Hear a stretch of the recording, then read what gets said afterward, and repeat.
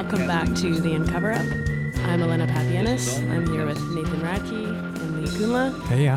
Hello. I have emerged from underneath my big pile of marking, but unfortunately I have not emerged very, too gloriously because I'm pretty sick right now. Yeah, but it took its toll. Yeah, it took its toll. But I've been wondering what I've missed this whole time, though. Oh, man. You missed some stuff. Some shenanigans. She missed shenanigans. I hate missing shenanigans. The only thing I have been thinking about since the last time we recorded our podcast was that the Americans tried to blow up the moon. They tried to nuke the moon. They tried to nuke the moon.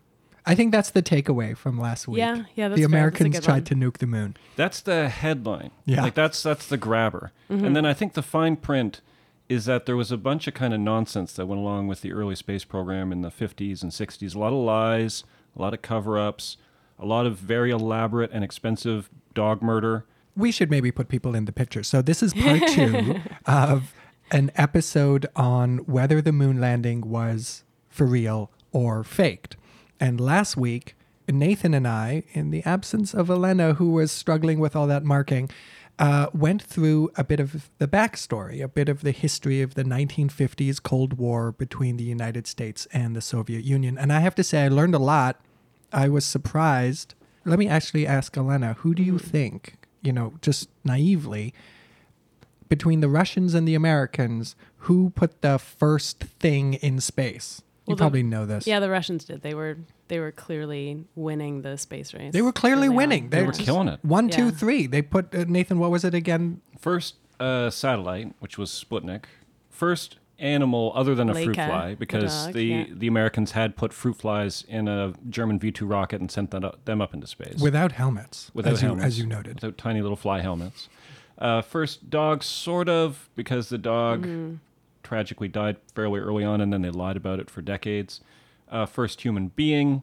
The Americans were basically getting clobbered by the Soviets in this space race.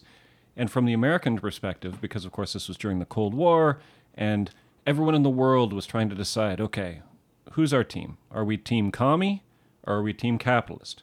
And this was sort of the most obvious, the most out in the open, and the most impressive competition that the two sides could have. And of course, they couldn't fight each other directly like normal countries because of The Cold War. yeah. And what that entailed was nuclear bombs and total... Mutually assured destruction. Exactly. With the amazing acronym of MAD, which really takes you into the psyche of that time. Yeah. So they couldn't fight normal, so they had to fight weird, and ultimately this was just the way, I think the most famous way they did it. And what we found when we were researching this is that there was very little political motivation behind the space race that had to do with exploration or scientific advancement. It was really a very symbolic act that they were trying to pull off. And then they decided sort of arbitrarily, you know what the finish line is going to be? Finish line is going to be put a guy on the moon, get the guy back. I can't get my mind off the image of, when you said fight weird, the immediate thing that came to my mind was giraffes.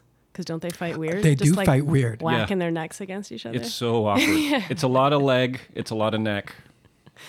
It looks rough. And that's sort of how awkward the Cold War was in so many ways, too. Yeah. It was sort of a giraffe fight. So this week, then, we've now moved on from just talking about the backstory. And it's kind of timely, isn't it, Alena? You were bringing in some pop culture news. Well, Steph Curry has now come out. Was it just a single interview? I can't remember. Was it multiple He was on ones? a podcast. Yeah. Oh, that's right. But now it's been quoted in multiple sources that he thought that the moon landing was faked. Now he's come out to say that he was just joking. But, who knows what his real thoughts were when he said that. And the thing is, like a lot of conspiracy theories, I am sympathetic. First of all, as we talked about in the last episode, tons of shenanigans, tons of lies, tons of cover-ups. And then if you think about the 1970s, which is really when most of the theoretical moon landings took place, we've got Watergate going on, where we've learned about the Tuskegee syphilis experiment. COINTELPRO. Like, there was so many examples of, in particular, the American government lying about things that if somebody says, I am suspicious that the Americans didn't land on the moon, I'm willing to listen to that argument, which is what we've done. We've listened to, I think, pretty much all of the arguments. Well, we got a good backstory. I think what I came to last week is I understood why the Americans would lie, or why one would imagine that they lied. But I think this week we want to really get through some of the claims, right? The evidence that people have for why the moon landing was faked. Is that right? Yeah, we're really going to basically just dig down on all of the premises, all of the reasons why people say this is why they think the moon landing did not take place. And when you look at them all in a row, and you don't sort of dig into them yet, I'm just going to list some of them. I mean, it starts to sound like there is a ton of evidence that the Americans didn't land on the moon. The flag is waving. The famous flag that they planted on the moon, it's waving, even though there is no atmosphere on the moon. And of course, atmosphere is what causes flags to wave here on Earth. There's no stars in the photographs. And if I know anything about space... I know there's stars in space, right? Yeah. I love stars. There's no blast crater from when the lander lands on the moon. The Van Allen belt is something that I'm going to have to get into. It's pretty complicated, but basically it's just two murderous donuts that circle the Earth constantly. Crosshairs on the photographs are sort of behaving a little bit weird. There's problems with the shadows in the pictures. The fact that there's no rocket noise in the transmissions that you're hearing from the lunar lander. There's problems with the footprints, and there's some dust issues. And are we getting into the moon rocks? We might, because that's another problem. And we might get into some moon rocks. Not to mention, if you watch The Shining, Oh, yeah. there's a bunch of nonsense. That apparently indicates that Kubrick... That Stanley Kubrick himself directed maybe... and filmed the actual faked, I guess. The actual fake The moon actual landing. faked. Okay. Well, who else back then would have had that kind of skill? I mean, Yeah. he had done 2001, which even today holds up pretty well. Yeah. One of my favorite films. And then the other argument that I've come across is that people say, how could we go to the moon? The Earth is flat. That one makes me Yeah, sad. okay. Yeah, maybe we'll do a whole episode on the flat Earth. Yeah. So, I mean, ignoring the flat Earth theory, ignoring the Stanley Kubrick speculation, we're still left with some genuine evidence. Yeah. Scientific evidence. And so I guess the best way to do this is let's just go through all Break of these. them down. Okay. We've got the background, we've got the motivation. Now let's just sort of dig in on the specifics. Can I just interject here? Because this sometimes gets lost, I think, in what we do, is that this is often our primary method for figuring things out. Yeah. We take what I've discovered, and you guys can back me up on this or tell me I'm wrong, but what I've discovered is that when you talk to somebody who's into a conspiracy theory and they provide you with all this evidence, just like Nathan just did with all these claims, it really is too overwhelming to deal with it. When you take each of the claims individually and just work through them one by one, I think it's a much easier way of deconstructing the phenomenon and determining whether it's real or fake. Yeah, I've got them all written down right here. What we'll do is we'll go through, we'll sort of take turns examining them, and then after we examine them, we'll decide, okay, do we accept this as evidence or do we reject it? If we reject it, I'm going to cross it off on my piece of paper, and at the end of the podcast, we'll have some things that are not crossed off, and we'll decide, is this enough evidence for us to agree that the Americans faked the moon landing? And then I'll post that on Instagram. And then we'll post it on Instagram. Not to be too tedious here, what's the criteria for whether we accept or reject? I would say if there are multiple explanations for something, let's say we're doing waving flag. Maybe we'll open with that one because it's such a powerful image. If we can find an explanation for why that flag is waving that doesn't involve wind and faking the whole thing, basically we'll use Occam's razor. If there's a simple explanation, then we'll say we don't necessarily need this very elaborate concoction of an explanation if there is genuinely a good reason for what we've seen.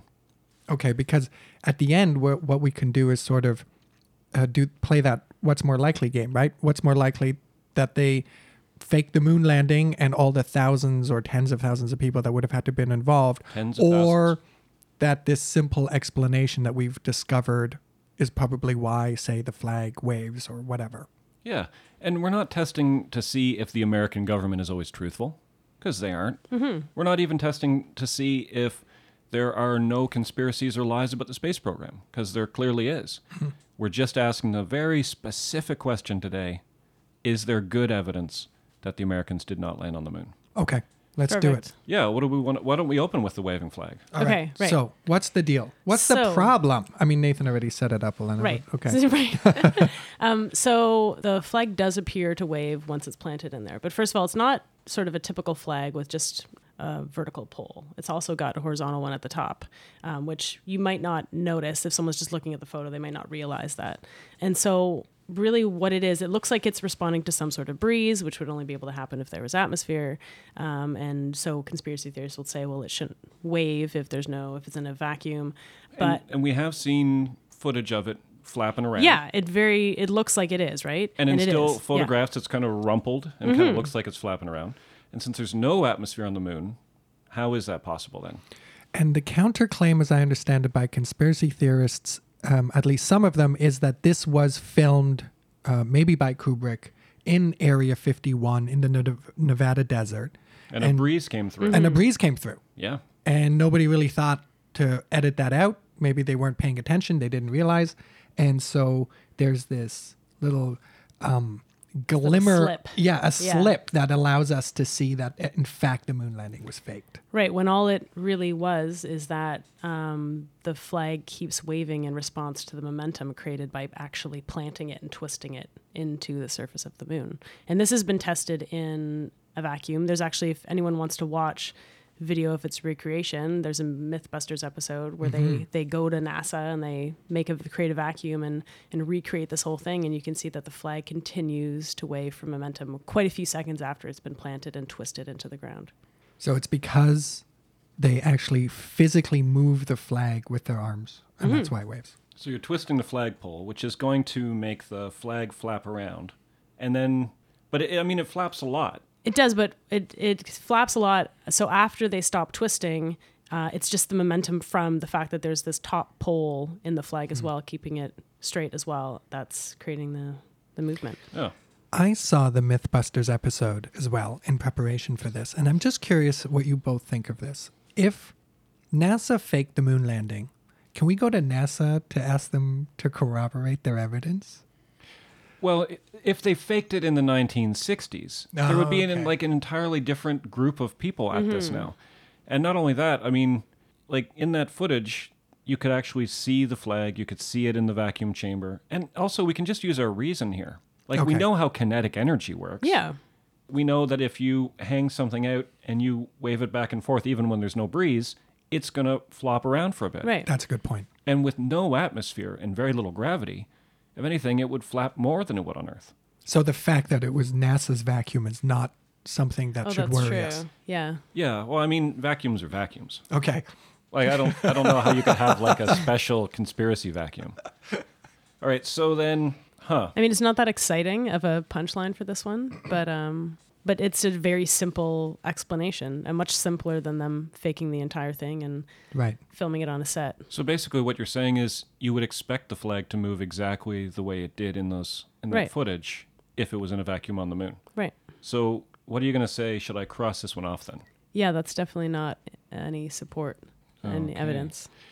But that was just the first one. We've That's got just the first we've got a one. lot. We've got so many here. This conspiracy theory could still be in pretty good shape. Okay. In fact, there's another. What should we get to next? What about the no stars? That is pretty weird. At night, there's a lot of stars. If obviously if it's not raining or whatever, overcast. Yeah, and of course there's no atmosphere on the moon, so it's never going to rain. There's never going to be clouds. And Where are the stars? Where are the stars, NASA? exactly, where are the stars? Where are the stars? Now, the conspiracy would say that NASA didn't want to include the stars because if they did, it would give away that they were, in fact, either on Earth or somehow you would be able to geolocate where the astronauts were, and so Yeah, because sailors used to use the stars to figure out where they were in the ocean. You can look in the sky, you know what day it was, and it's like, if the stars are there at this day at this time, then they must be in Nevada in Area 51. yeah. Okay, well, so do either of you guys are into photography at all? Or have I don't want to been? brag, but I have Yeah. Instagram, so Okay, right. I have I'm an kind of a- iPhone You have an 6. iPhone Kind of 6. Ooh. Sort You of guys a have big seen deal. those ads, haven't you? Fancy. Yeah. Okay, so what do you do if you're taking a photo in a bright space? Well, how would you adjust an old school camera you would actually have an old school camera over here. You would have to make sure that it wasn't open for very long. Right. You'd want Like a smaller aperture in the same way that your eyes, if you're like going into a room that's bright, your pupils get smaller, right, to take in less light. Okay. Otherwise, you're just bombarded with light and you can't see anything. And so you'd have a smaller aperture and you'd have, like you said, a quicker shutter speed because you don't want to let a bunch of light in and just sort of white out the whole photo. A similar sort of setting would have been on the cameras on the moon. The moon surface is reflective. They were on the sunny side of the moon as well, so there was a lot of light reflecting. And their goal was to capture photos of the moon's surface. So they would have been trying to take out all that extra brightness and light. And so that's why you don't see the stars in the background. So you're saying the exposure time is what prevents those little pinpricks of light, which are the stars, from actually appearing on the negatives. Exposure time, but also aperture dilation or whatever you want to call dilation. it. Yeah. Okay. Yeah. So a tinier aperture, you're letting less light in, and you're also having a quicker shutter speed so that you let less light in, and so that you can actually capture the surface of the moon, because that was the purpose of the photo as well. So what if the cameras had been set so that they could have picked up the stars? They would have not seen, it would have been totally whited out, like totally whited out the photo. It would have also whited out the surface of the moon as well. So you wouldn't have been able to see anything? No, it would have been just like blinding light. In the same way, if you were just walk into a bright room suddenly for a moment, you can't really see much. That would have been the same kind of, the photo would have looked like that. Now, this is interesting because one of the main people who was behind this conspiracy was a guy called William Casing. He was an engineer for Rocketdyne, who they were the company that was sort of working on the Saturn V rockets. And he said this was the thing that immediately made him suspicious, that there were no stars in the pictures when he saw them. Mm-hmm. But Alena's explanation, not only does it make scientific sense, but it also, I've tried to take pictures of a nice night sky, and there was no stars in that picture because of exactly what you're saying with the aperture and what was the other part? How long it's... The shutter speed. And the shutter speed. But when I saw that there were no stars in the night sky in the picture I took, I didn't think, wait, maybe I'm not on the Earth. Maybe this was faked. Right. Well, that's a really good point. And I think what you're dealing with is today's technology. Yeah, and this was 1960s this technology. This is 1960s technology. Yes, it's the top of what they've got in the 1960s, but, today we're walking around with really quite sophisticated computers. And if any of our listeners just flip through their photo albums on their phone, look at any night pictures, you don't see stars. And that's with today's camera quality. Unless you set them up specifically to take stars. Of course, and then everything else will be blurry and washed out. Yeah. So I think the no stars, the fact that there are no stars in the official moon landing photographs is not a really convincing piece of evidence. What do you guys think? I would agree. Yeah. All right, so I'll scratch that one out. So waving flag is out.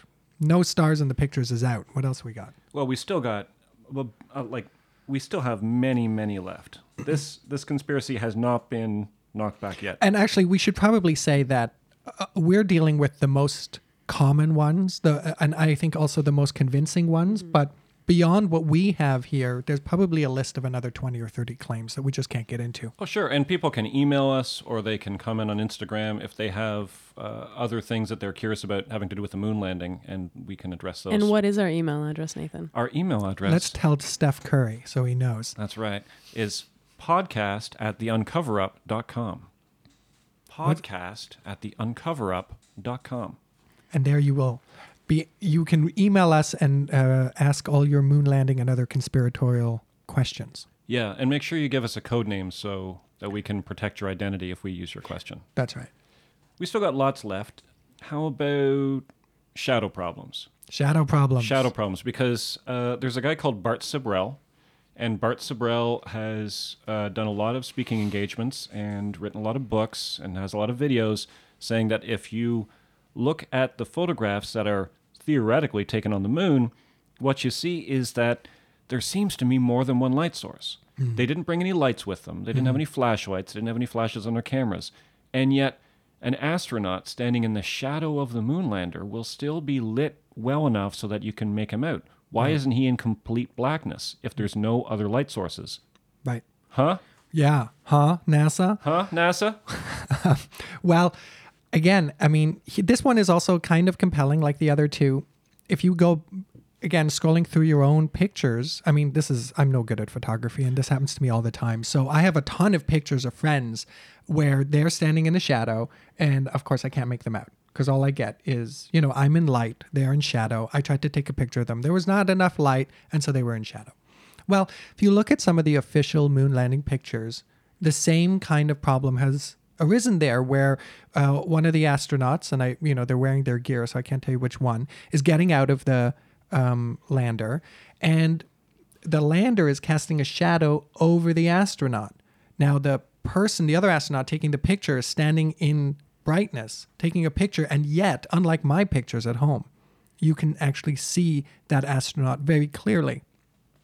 No, the argument is that's because it's on a Hollywood set. That's right. There's like other lights that are hidden off screen and they are shining like a spotlight on that astronaut. Yeah, because actually that's a good point. If you think about a movie, you generally don't, unless it's like for a horror effect, you generally don't have parts of the shot where you can't see people, even if they're standing in shadows. And that's done with multiple light sources. Mm-hmm. In a weird way, there is another light source on the moon, which is going to clarify a lot of the problems that the conspiracy theorists have with the pictures. And that light source is the moon surface itself. Oh, yeah. The moon surface is super reflective, unlike the Earth's surface. So everything that you can see by virtue of it reflecting light, unless it itself is generating light. So the table, the whatever wall, guitar, whatever you see in your house. There's a fun word for it. It's the albedo. Yes, it's the albedo? The albedo. I was a little. Yeah. Lee's blushing. Yeah, I was a little shy to say that. Thinking about his albedo. So something's reflectivity is its albedo, and the moon's albedo is quite high, or it reflects quite a lot of the light that it gets, and so. If you think it's almost this kind of chalky gray white, and imagine a surface on Earth, which is, where you would have a white ground and then you'd have somebody in a white suit and then you're taking a picture of them, that reflective surface is going to reflect a lot of the sunlight. And so in fact, the phenomena that you're going to see on Earth where people are standing in the shadows and you can't see them when you take a picture isn't going to be that noticeable on the moon. Well, not only that, but the moon's surface is so uneven. There's so many craters and hills and valleys that I imagine its albedo is just running wild. Like it would be bouncing all over the place. Well, that actually speaks to another, and I don't know if we have it on our list. I think the parallel shadows. The parallel shadows. Let's talk about that too. So related to this is, again, if you look at the official NASA pictures and you look at the direction in which the shadows are falling, it's kind of weird because they're going in all kinds of different directions. Now, again, if you imagine yourself standing on a bright sunny day, you and 3 friends are standing next to each other, all your shadows are going to be behind you if you're facing the sun. But on the moon, it's kind of weird. It's like, it would be as if Nathan's shadow were ahead of him, Alena's shadow were behind her, and mine were like off to the side somewhere. And again, that seems to point to different light sources. You would get that if you had light shining at us from all different directions.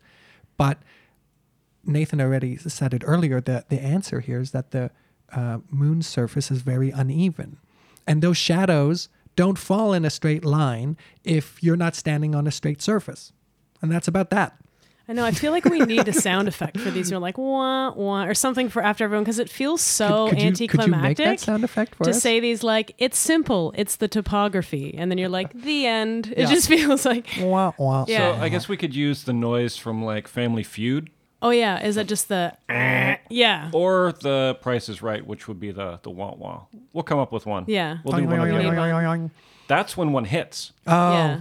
That's like ding, ding, ding. Yeah. All right, so what are we doing with this one? What noise does that one get? All right, so thanks to our new knowledge of we got rid of albedo. 2 of them there. We got rid of the... Shadow issues is what I have Shadow there. Shadow issues. Shadow Yeah, issues. yeah, fair enough. I mean, don't we all have shadow issues? But here's one I think that gets a little more complicated. I'm going to turn it over to Nathan. Nathan, you talked about some human-eating, gobbling donuts that are circular orbiting the Earth. Sorry, this is going to be cut. It's staying in. Okay, well, so there's some donuts that are pretty lethal. What's up? Yeah, murderous donuts. Okay. There are two murderous, sort of concentric. So one donut is tucked inside the other donut. And I keep saying donuts because that's sort of what I'm trying to get you to imagine now.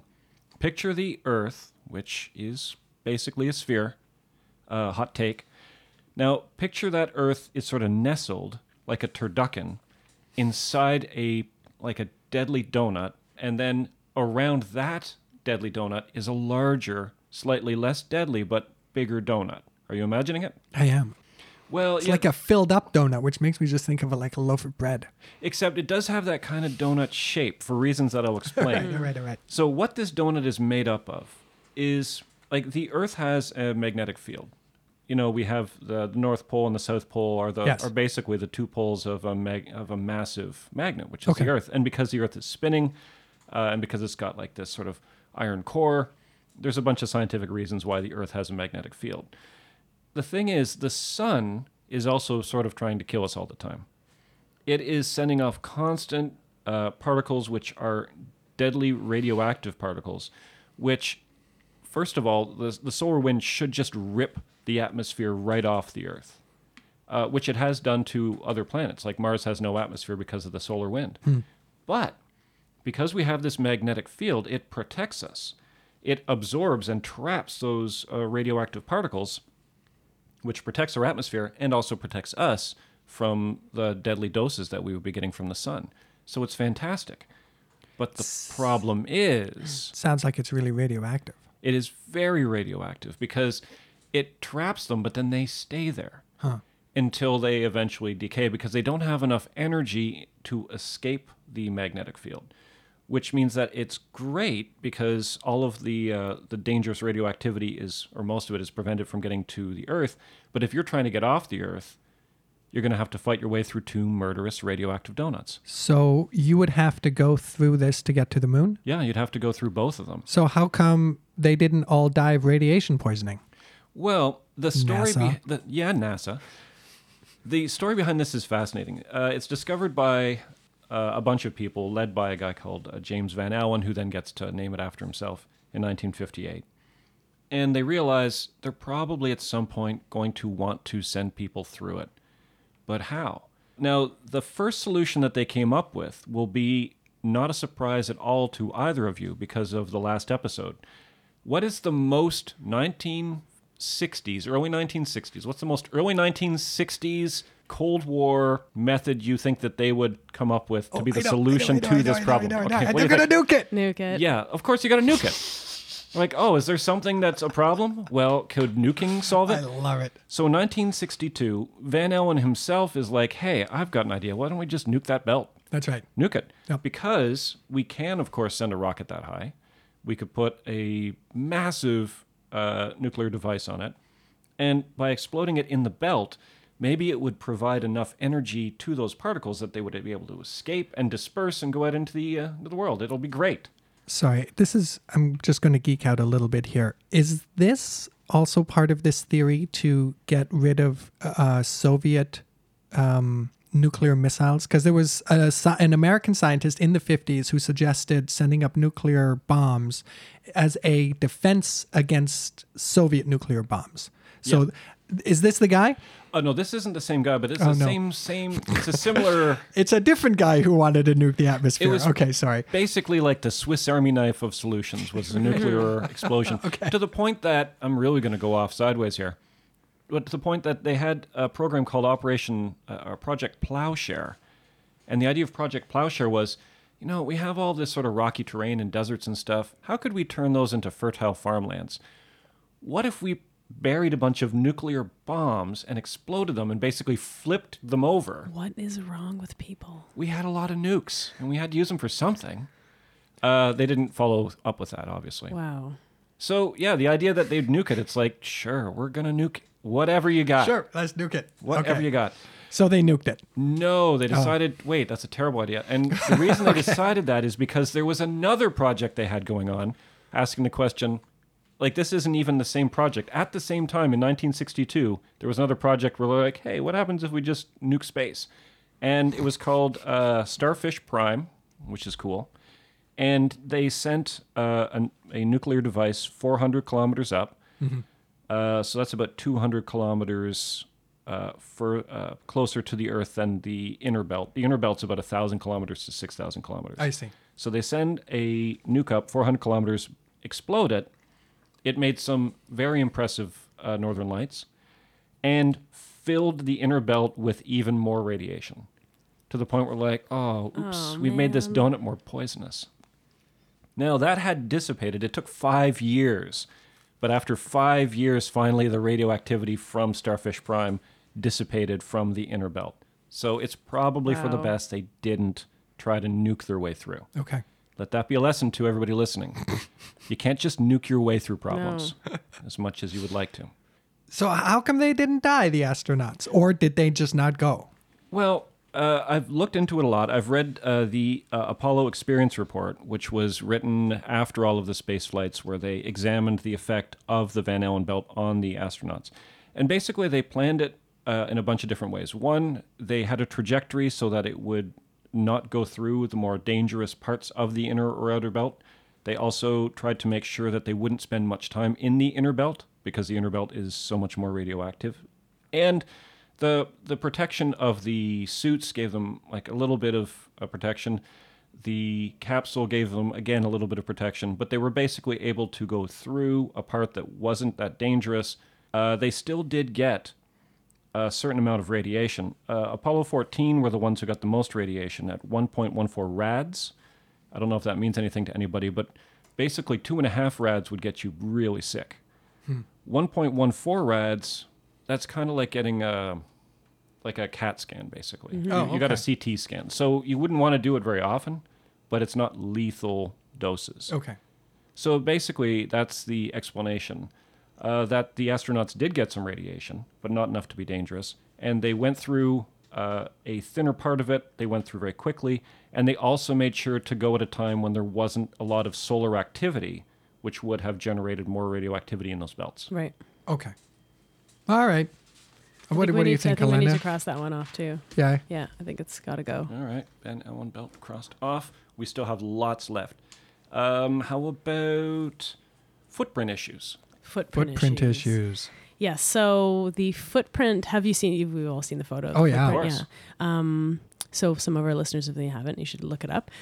So the footprint that appears on the moon is very detailed. Like it looks like it's in some like moist sand somewhere. And It's so Super pristine. distinct. super pristine, super distinct. And so conspiracy theorists would say that would require some moisture, and there shouldn't be any moisture in the atmosphere of the moon. So therefore, this must be faked. It must have been done somewhere on Earth. When I go for a walk on a beach, which where we he live, does.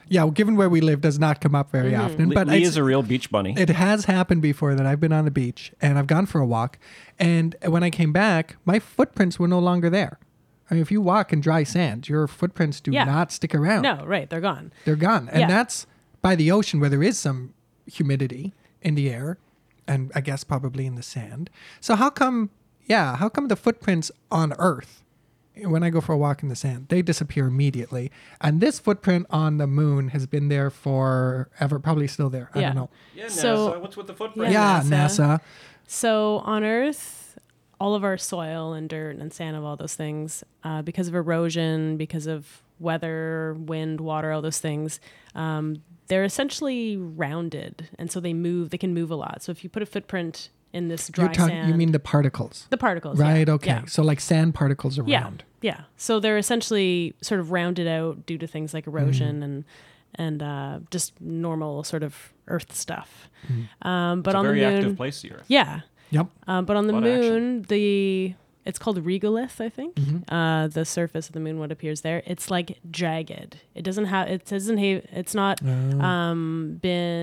been, what's the word I'm looking for? Exposed to elements? Yeah, exposed to the same elements. Right. So it's like jagged, it's rough. And so when you do put some sort of print in it, it essentially sort of creates a little structure that stays. Like Lego sticks together. Right. Little jagged bits fall into other sort of crevices, and it gets all like jammed in I there. see. So it ends up sticking together in a way that makes it look very distinct, like the footprint. So it reminds me a bit like talcum powder or flour. You know, if you have like a pile of flour and you put a handprint in there, that stays. It doesn't just disappear, right? So That's is maybe what is it called? Regolith. Regolith. Is Learning that all sorts of words today? I know, it's I kind know. of fun. The albedo of the regolith, you could Ooh. That sounds like a great album title say. Yeah. for a terrible album. I'm still blushing though. I don't know why. So it just has basically a different molecular structure than Yes. sand. Yep. That makes it actually stick together and stay and maintain the structure of whatever print you would put in it. So it's exactly what you would expect would happen. Exactly what you expect would happen. Huh. So what happens with this one then? Oh, man. Okay. Footprint. Okay. Another thing that people have commented on is that in the pictures of the feet of the lander, they are very clean. There's no dust on top of the feet.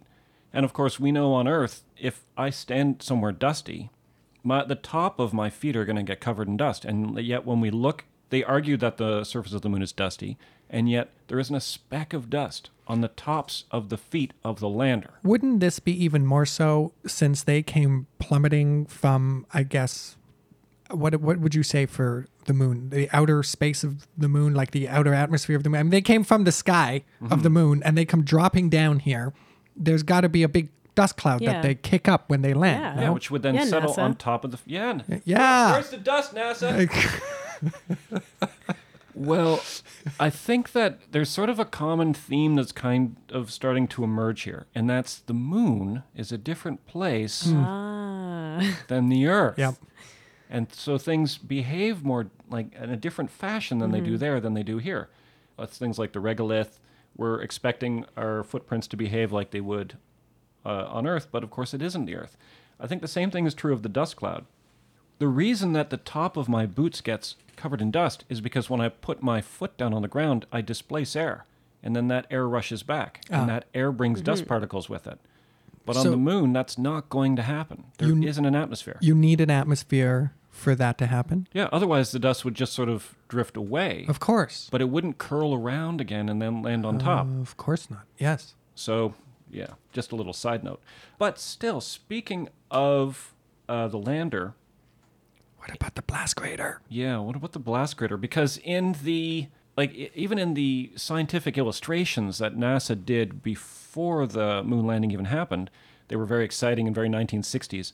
And it showed the lander landing and like a big crater forming underneath. And yet, when we look at the footage, there's no crater. What's the deal with that? What's the deal with the no crater, What's the NASA? deal with... Where's the crater, NASA? And I looked into this one, and this one isn't going to take very long. When I was a kid, I went to a lot of air shows. And there's a kind of plane called the Harrier. It's a British jet. And the Harrier was kind of famous because, unlike most jets which have to have a runway to take off, the Harrier has VTOL, vertical takeoff and landing. And it can just sort of hover, it can land straight, it can take off straight. It doesn't need to sort of taxi along runway first. And I had one of those land right in front of me. It was unbelievably noisy. It was powerful. It's a big, heavy, armored fighter plane. But it did not cause a blast crater in the ground. And that would have been probably, I don't know, like 20,000 foot-pounds of pressure. Well, I looked into it. The lander landed with only about 3,000 foot-pounds of pressure. Because it only needed 3,000 pounds of pressure because, of course, the gravity on the moon is 1/6 that of Earth. And so on Earth, you'd need a ton of pressure to make sure you didn't crash into the moon at a high speed. But there's so little gravity there that you could use a lot less force in order to land. And because they're landing on solid rock, that is not enough force. That is not enough pressure. That's not enough energy to cause any kind of crater in solid rock. It's just going to push a little bit of dust out of the way, and that's it. So you're saying if the airplane on Earth didn't cause a crater, With a far more powerful engine. then the moon lander would not have either. Yeah.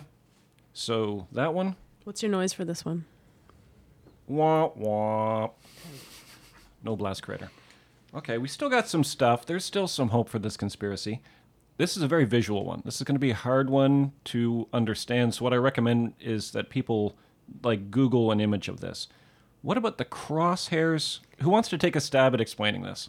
I mean, just visually, from what I recall, I don't necessarily know everything about it, but so crosshairs that typically they should appear in front of images, right? Because That's it should right. be on the surface of the camera lens. Yeah, it's carved right there on the lens. So then in every photo, the crosshairs should appear on top of objects. But there's some images where it's a bit questionable, or maybe part of the crosshair appears to kind of be tucked in behind an object that then takes up the foreground instead of the crosshair. Ooh, that was well explained. No, it's very well explained. I think there's some with the American flag. Yep. And if you look at it, the crosshair is clearly being covered by the American flag. And that's impossible, because anything that is carved into the lens is by definition going to appear. Like if I scratch a little happy face on the lens of my camera, every one of my pictures is going to have a little happy face in front of everything. So the conspiracy theorists, as I understand it, claim that this is another piece of evidence that suggests that this was shot on a soundstage, and those crosshairs are actually part of the set to help the camera crew orient their cameras and get the right shots. And then I guess somebody forgot to, remove it, Idiot. Right? These guys can't run a conspiracy if their life depended on it. Yeah, somebody put like a radio or some other kind of equipment in the wrong spot, and it's covering the crosshair. So what about the crosshairs, NASA? What about the crosshairs, NASA? Yeah, NASA. Yeah, NASA, what about the crosshairs?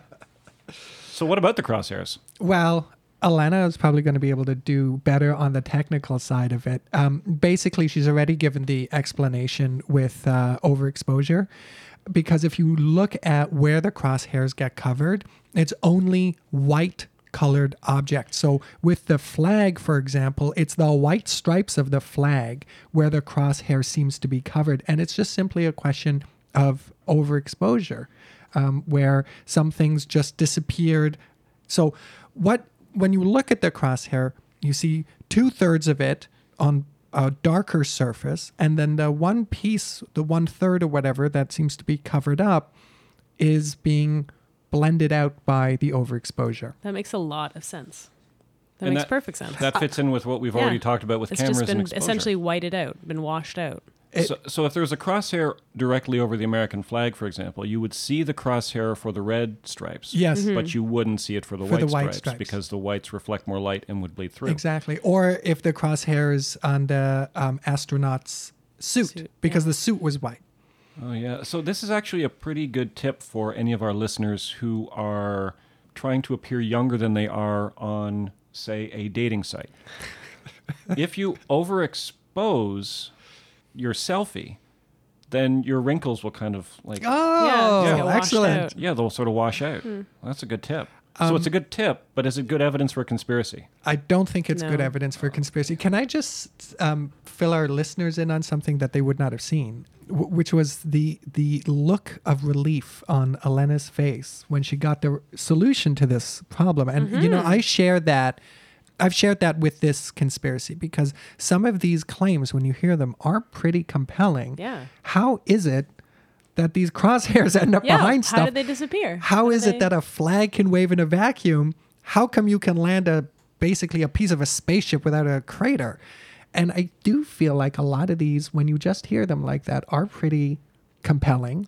And the solutions aren't that obvious. They're simple enough once you know the answer. And I also feel relief when I get there, when I gotta get the answer. But I can, to go back to Nathan's earlier point, I can see how people get, seduced by these ideas. Especially with this long list, compelling list. Which is getting real short at this point, actually. We got one or two more things left. Yeah.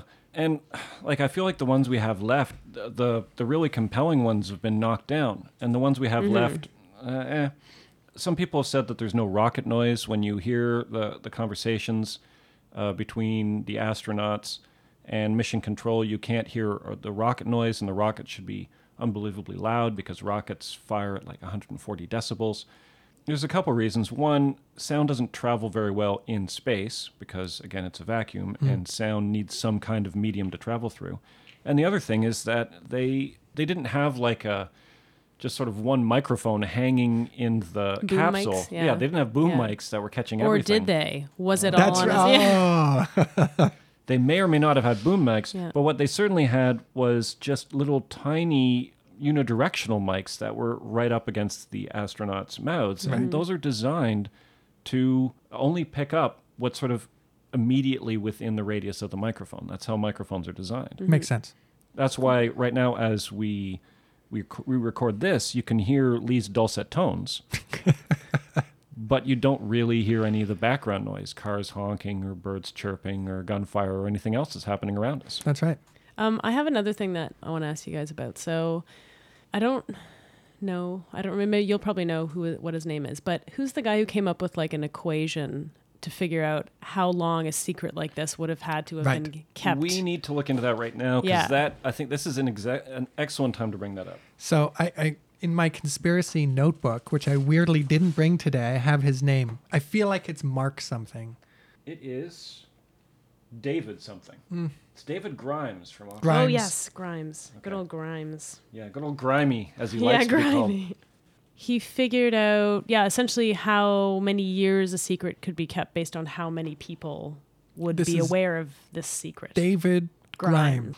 Yeah, so Because we're lousy at keeping secrets. When we talked about the Illuminati, that was the thing that blew up the original Bavarian Illuminati, is that people can't keep a secret. They got to 3,000 people, and that was That's too great, many. and that's too many. Yeah. that's too many. Yeah, so there's, as Alena was saying, there's this researcher whose name is David Grimes. Dr. David Grimes. Dr. Professor David Grimes to us. Yeah. And he is a researcher in physics, I Yeah, think, he's a at physicist. Bristol University. Is that right? Oxford. Oxford. It's going okay. well. Well, okay. We gave you enough to Google him, and he came up with an equation where he says that basically the point of the equation is the more people who are involved in a conspiracy, the less time that conspiracy is going to be able to stay quiet, because somebody at some point is going to spill the beans. And so he has sort of dates for if this conspiracy were a genuine conspiracy and 10,000 people were involved, it would have a secret life of like the amount of time that it would be secret of 2 years or 6 months. So Nathan, did he give a count wasn't it 3.5 years or 3 years? about and 3.5 years. months? for the moon landing? Yeah. Based on the immense amount of people that were working on this program.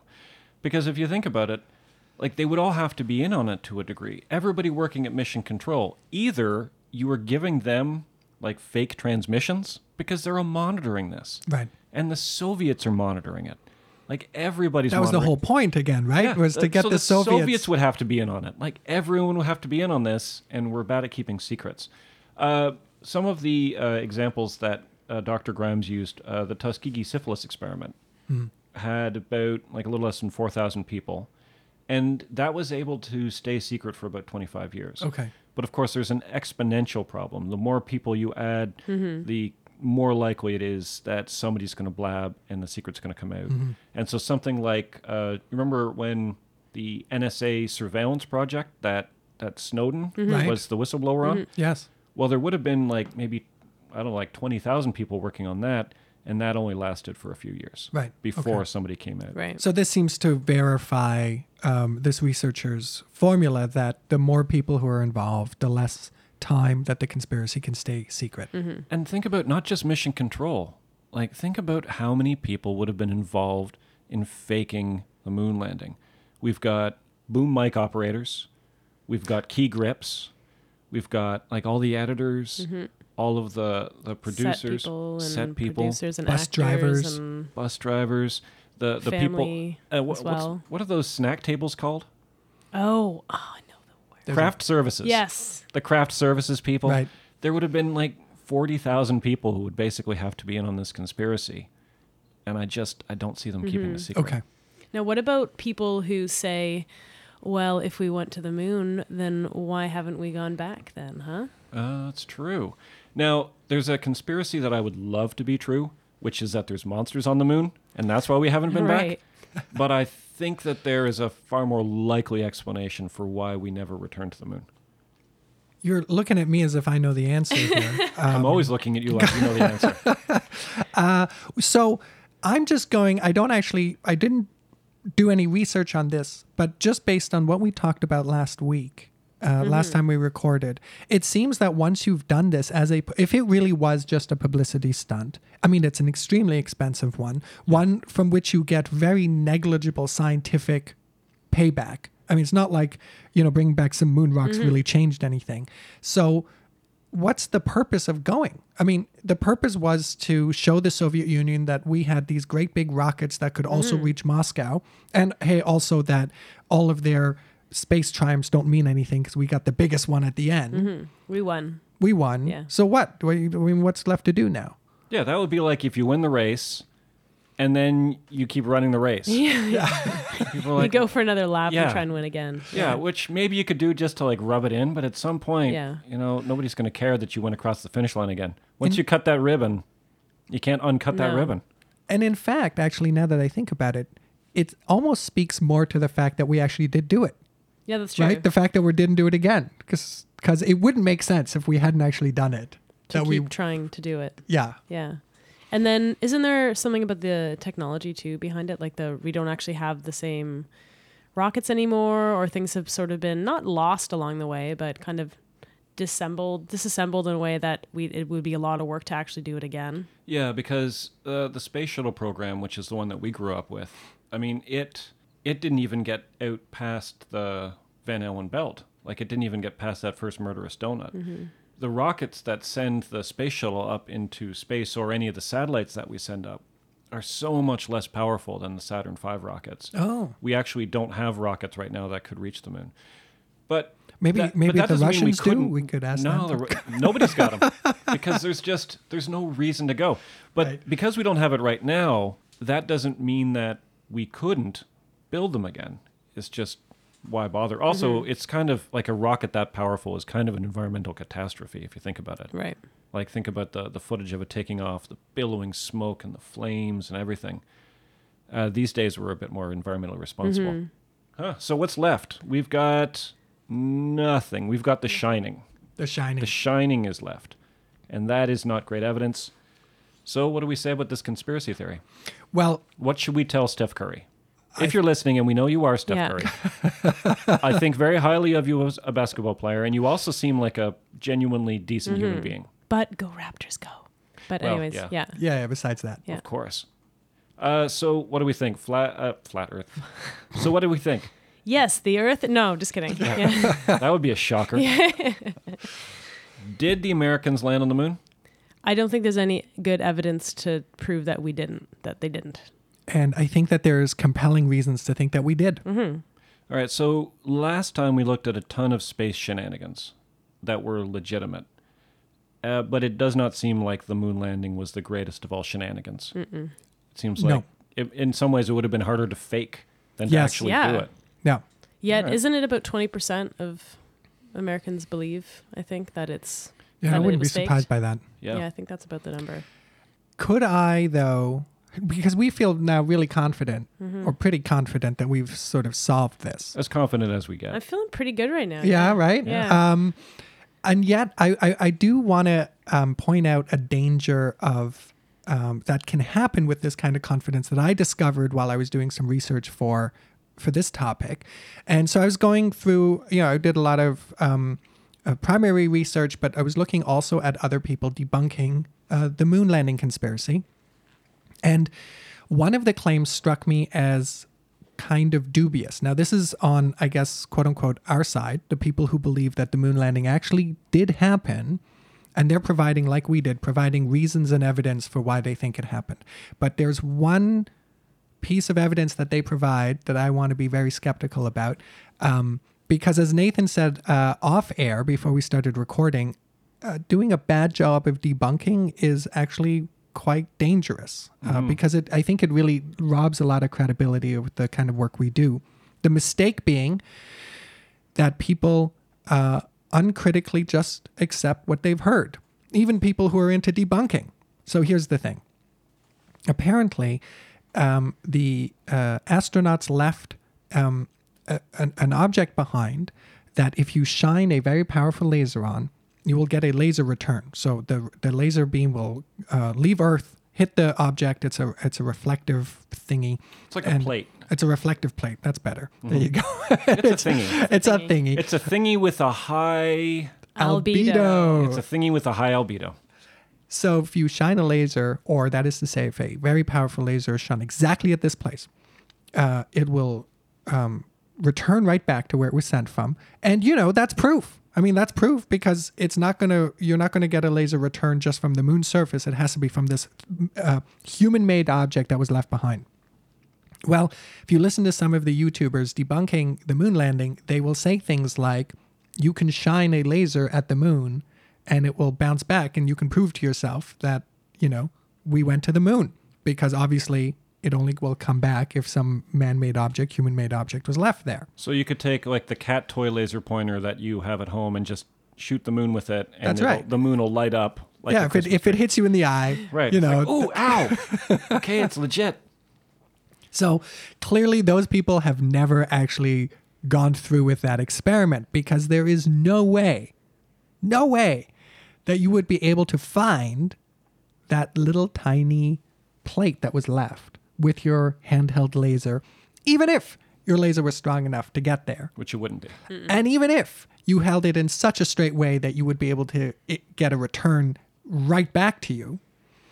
So NASA can do this. They know where this plate is located. They have super strong lasers with super sensitive guiding equipment, and they can do this kind of experiment and get a return. And if you believe NASA, then so much the better. But I just wanted to point out that even for the debunkers out there, sometimes we make the same kind of mistakes that lead people to believe false conspiracies. Yeah, it's something that we've said lots, is that you should be skeptical of official stories, and you should also be skeptical of conspiracy theories. Mm-hmm. Well, I think that's another good point. We should be careful when we're analyzing conspiracy theories, and we should also be similarly careful when we are looking at debunkers on the other side, because there's a lot of bad information coming from everybody. Mm-hmm. All right. Well, that's another one wrapped up. There we go. We should do a couple of plugs for our social media. Okay. So we're on Instagram at The Uncover Up. We are on Facebook at The Uncover Up. And Nathan, what's our email address again? podcast@theuncoverup.com. Oh, we're also on Twitter at The Uncover Up. Yeah, I haven't gone on to that yet. What have we said? Not too much. Oh, okay. We're not that busy on Twitter. Yeah. I'd like to do some shout-outs today to three of our listeners, Felix, Judah, and Silas. They were the ones who were super interested in this particular theory, and so this one's for those guys. Hey, guys. And like we said, if you have anything that you'd like us to cover, if you have any questions for us, then contact us through any of those methods. And eventually, we're putting together an all-listener mail podcast, which we'll be doing in the new year. Yeah, so send us your stuff, please. Yeah. All right. Yeah. We won't come looking for you.